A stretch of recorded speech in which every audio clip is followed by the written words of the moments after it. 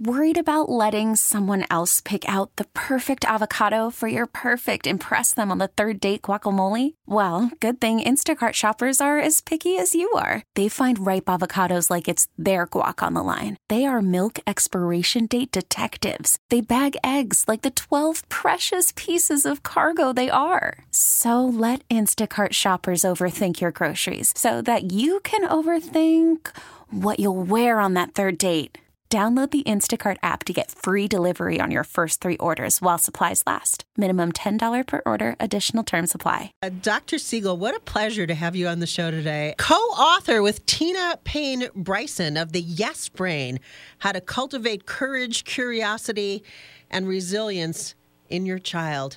Doctor, welcome to our show. We appreciate it. Sue, thanks for having me. It is our pleasure. And you do a lot of work with mindfulness and the brain. And I think that the future does lie in the brain. And I think sometimes we try to overlook changes that can be made and behavior modification. And instead, you see medication many times. So talk about how you came to write this book with Dr. Bryson. Well, what we found was parents were wondering in this very chaotic world we have and the challenges we have with parenting, what are the ways we can actually bring strength to the brain of our children?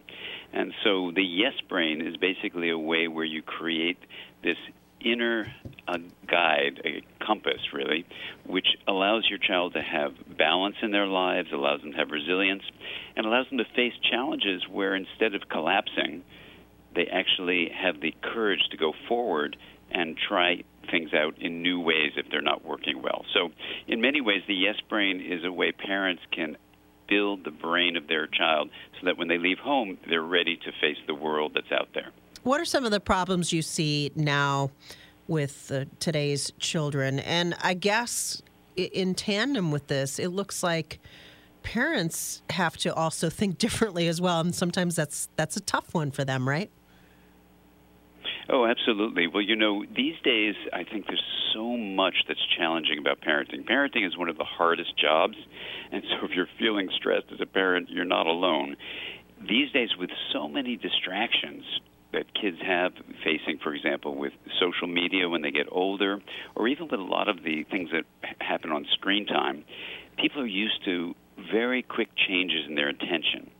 So for a parent with a child who's having a hard time just focusing, this can be really, really difficult because to balance your emotions, to learn to connect to other people, to find a way to deal with challenges requires focusing attention. And when you learn as a parent these basic strategies of teaching a child how to actually cultivate this Yes Brain approach, what happens, this is based on science, what happens is you actually build the part of the brain that all this distraction doesn't build, but you can do that as a parent. And you have the faces of an integrated brain as your model. They are flexible, adaptive, coherent, energized, and stable. Let's talk a little bit about flexibility with the children, doctor, because sometimes we see kids and their favorite word really is no, and sometimes parents just capitulate immediately. How do we develop a flexibility or an openness with our kids? Well, exactly. Let's say your child says to you, listen, Mom, I really want to have ice cream before dinner. I'm going to have ice cream. I got to have ice cream, and I'm not going to eat dinner without ice cream. Now, you have a couple of ways you can go. One approach, which is what often we do, is to say, that is ridiculous. You're not having ice cream before dinner. No way. We don't do that in this home. Now, that's understandable because that's the rule, and you want to eat a meal before you have a dessert. So that's really a common response. But what that does is it doesn't give your child the opportunity to learn a skill. So here's a yes brain approach versus that view, which is we would call a no brain because it creates resistance in your child. Here's an alternative way to do it. You say, gosh, I would like to have dinner too after we have ice cream. Wouldn't it be great just to eat ice cream first? That would be so much fun. And your child would look at you like, what? And then you go, that's also a feeling I have of wanting to have it first. So you're identifying their mind, their feeling, before you identify the structure you're going to give them. Then after you connect like that, you then say, something? we're going to have dinner first because you need to eat nutritious things before you have your dessert. And then let's think, do you want to have vanilla ice cream, strawberry, chocolate after we have dinner? So what happens in that approach, it sounds so simple, but you've identified the mind of your child, their feelings, what they're hoping for, and instead of shaming them for it, which is what a no-brain approach can often do, you're actually saying, I see why you feel that way. Those feelings are okay, but we're not going to carry out that behavior. So you're giving them structure, and then they feel safe, and they learn, okay, I can have a feeling, and even if it doesn't go my way, I can have my dinner, and then I'll have dessert. All right, now talk about the adaptive part of this. Yeah, well, you're hitting on the main thing. So flexible would be your child says, all right, I can't have the dessert, I'll go along with it. Adaptive is where they're saying in different situations that may be ways in which they have to say, okay, I was going to go to my friend's house, but my friend has a cold, so I can't go there. Now I have to go to Aunt Sally's with my mom and my sister. So many children lock on to the first idea, I was going to be with my friend, and they can't adapt to the new things that they're required to do. So adaptation comes from literally in the brain. You have this capacity to say, here's what I initially wanted, I'm switching gears. And that gear switching mechanism in the brain is something a yes brain approach actually is built by when you do these strategies that we offer in the book. And what it does, basically, in terms of adaptation, is it actually gives your child a sense of strength, ironically, because initially when kids dig their heels in right. and they don't adapt, they think they're being strong, but you're actually teaching them a deeper kind of strength and wisdom of how to adapt to what's going on. All right, now let's talk about coherent with our children. Yeah, that term is a wonderful term, which basically means how you stay fully functional in different situations. So it's really a great term for resilience. And that means like when you get off balance, when you're stuck in rigidity, like I need to have this, or you're chaotic, like you're exploding with emotions like many of our kids can do. This is your ability to come back to that balanced place. So coherence is holding well together over time. It's being resilient. And when you teach these yes brain strategies, what you're doing is basically building the part of your child's brain that allows them to shift gears, that's adapt, to be flexible in what they do, but then to have this capacity to have essentially an inner compass. So imagine when your child's going to be 18 and getting ready to leave the house. When you've given them these yes brain strategies, you've built this coherence in their brain so that resilience unfolds, and when they face challenges, and sometimes they're really difficult, they can come back to balance. And that's basically what the coherence term means in the FACES acronym. All right, and the energized term, sometimes we're just so beaten down and exhausted as parents. How do we continue when we feel like we're fighting a losing battle and we have a strong opponent like a child who is, absolutely resistant to our ideas? Sue, that is such a great question, and I think you're showing that the FACES experience of becoming whole and integrated is something we as parents need as much as our kids, right. For sure. So this yes brain approach is just as much for us. And so here's the idea. Every moment there's something difficult going on. It's very understandable as parents. We say, oh, my God, this is so hard. It's too much for me. I'm overwhelmed. It's a burden. Oh, this is so difficult. Think about this.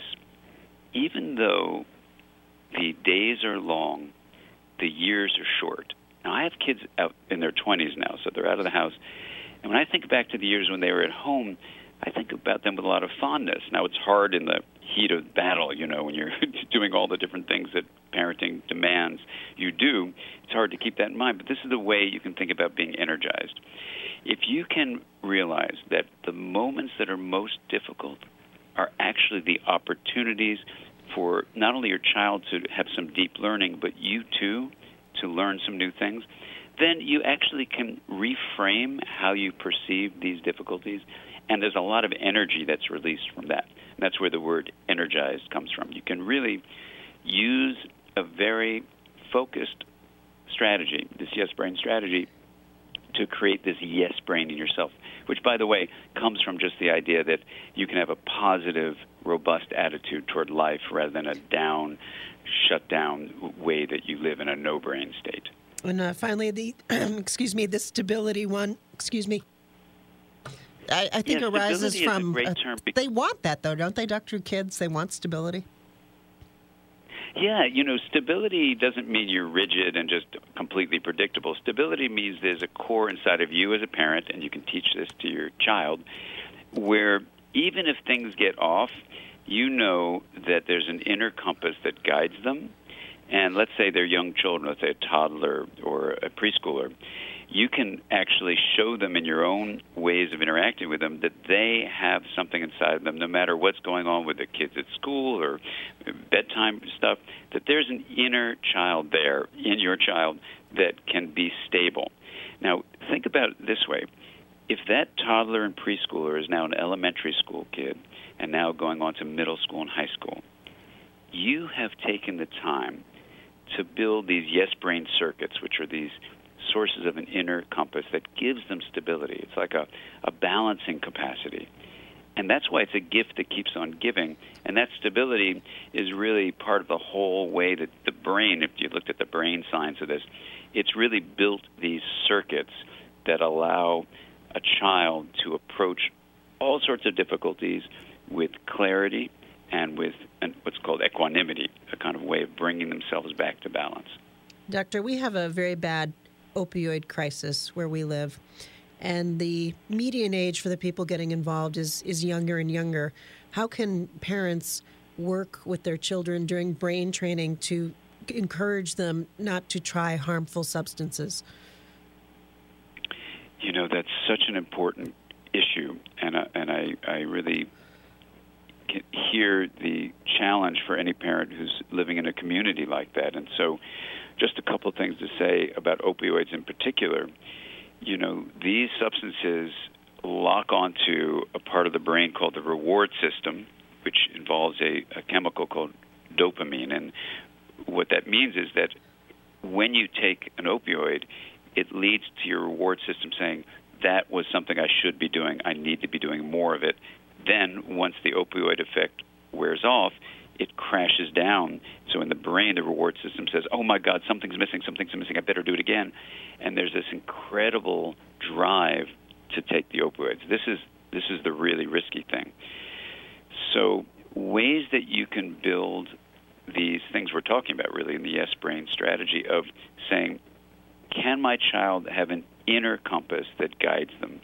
Can I have a relationship with my child that is itself rewarding? Can I really build these connections so that there's one study, for example, where rats were given the opportunity to either take water or take a dopamine-releasing substance, cocaine in this case, and they kept on taking the cocaine, but only when they were living in isolation. When they were in a social group and there were things to play with and other rats, they didn't do that. They didn't die from just keep on using this again. So we need to keep relationships alive. I think every intervention for drug abuse shows that it's our connections with people around us who can support us in recovering if we have become addicted or even in avoiding addiction.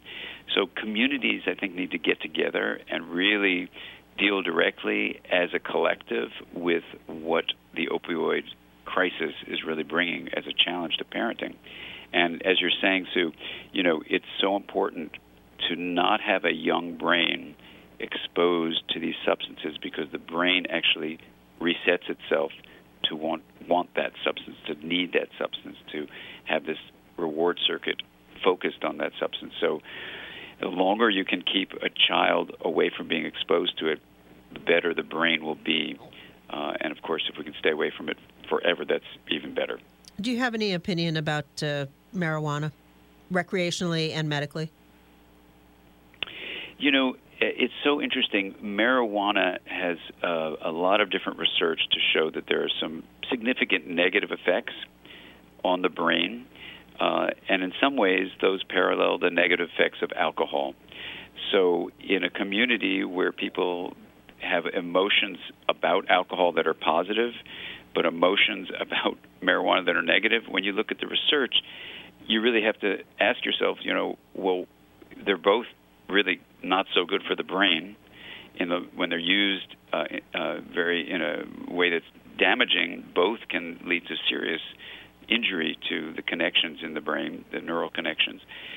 So I'm concerned about that. I'm concerned that people will use marijuana and use alcohol, by the way, in ways that are really troublesome. Now, the difference that people do point out is that while alcohol activates the dopamine system and you can become addicted to it, just like you can with opioids or cocaine, marijuana doesn't activate the reward system like that. And so while it can lead to difficulty with focusing attention and motivation and become a habit, it isn't addictive like alcohol or the opioids. So this is where people, when they say, well, look, if you have alcohol that's legal and that's addictive and you have marijuana that's not addictive, let's look at this as a playing field. And I think that's a reasonable discussion. Both are very concerning substances.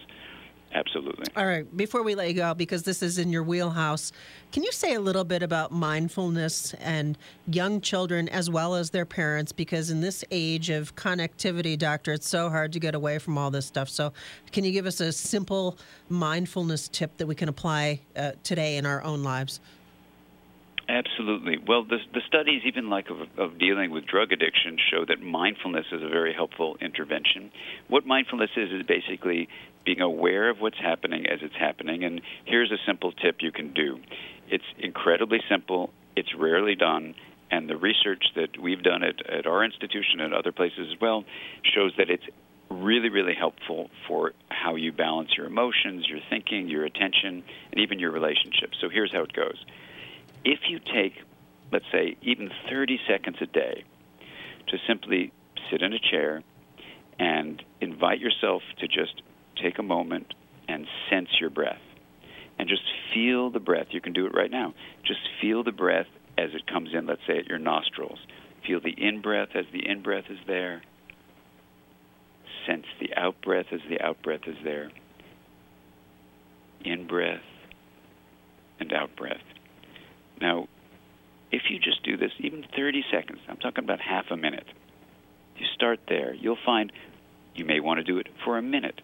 Now, what we've been able to show in many research centers is that if you just took the time to sense the breath in the brain, you actually start, it's called integrating, connecting the different parts, and it leads to calmness, it leads to clarity, it leads to a sense of letting the chatter of the mind that often distracts us and gets people to use drugs often, it lets that calm down. And if you just did this alone, as a tip, Sue, you're asking about, if you just did this alone, you'd be amazed how if you do it as a parent and then you can teach this to your child, things start to change. And I know it sounds simple, and you're probably thinking I'm making this up, but if there wasn't a ton of research to back it up, I wouldn't be so, clear about it. But it's really, really clear. Focusing attention on the sensation of something, in this case we're doing the breath, is a starting place for developing more of what's called mindful awareness, and that is the gateway to strength. It parallels the yes brain approach to basically creating this vitality inside, this flexibility, the adaptability, the coherence, and the energy and the stability we talked about. This is one tip of many, but it's really good to start with this. Doctor, if I use this on my talk radio callers, you do realize you're going to wreck my show, right? Because then they'll lose all their head of steam. Oh, my gosh. Well, the good news is you can have other heads of steam you can work on, Sue. And we'll have other things to talk about. How about it? Dr. Siegel, what a pleasure to have you on the show today. And I was practicing those tips while you were talking, and I felt better already. The Yes Brain is the new book that you have out, How to Cultivate Courage, Curiosity, and Resilience in Your Child. It's been our pleasure. Thank you so much. Thanks for having me. All right. T-Mobile has invested billions to light up America's largest 5G network, from big cities to small towns, including right here in yours. And great coverage is just the beginning. Right now, families and small businesses can save up to 20% versus AT&T and Verizon when they switch. Visit your local T-Mobile store today.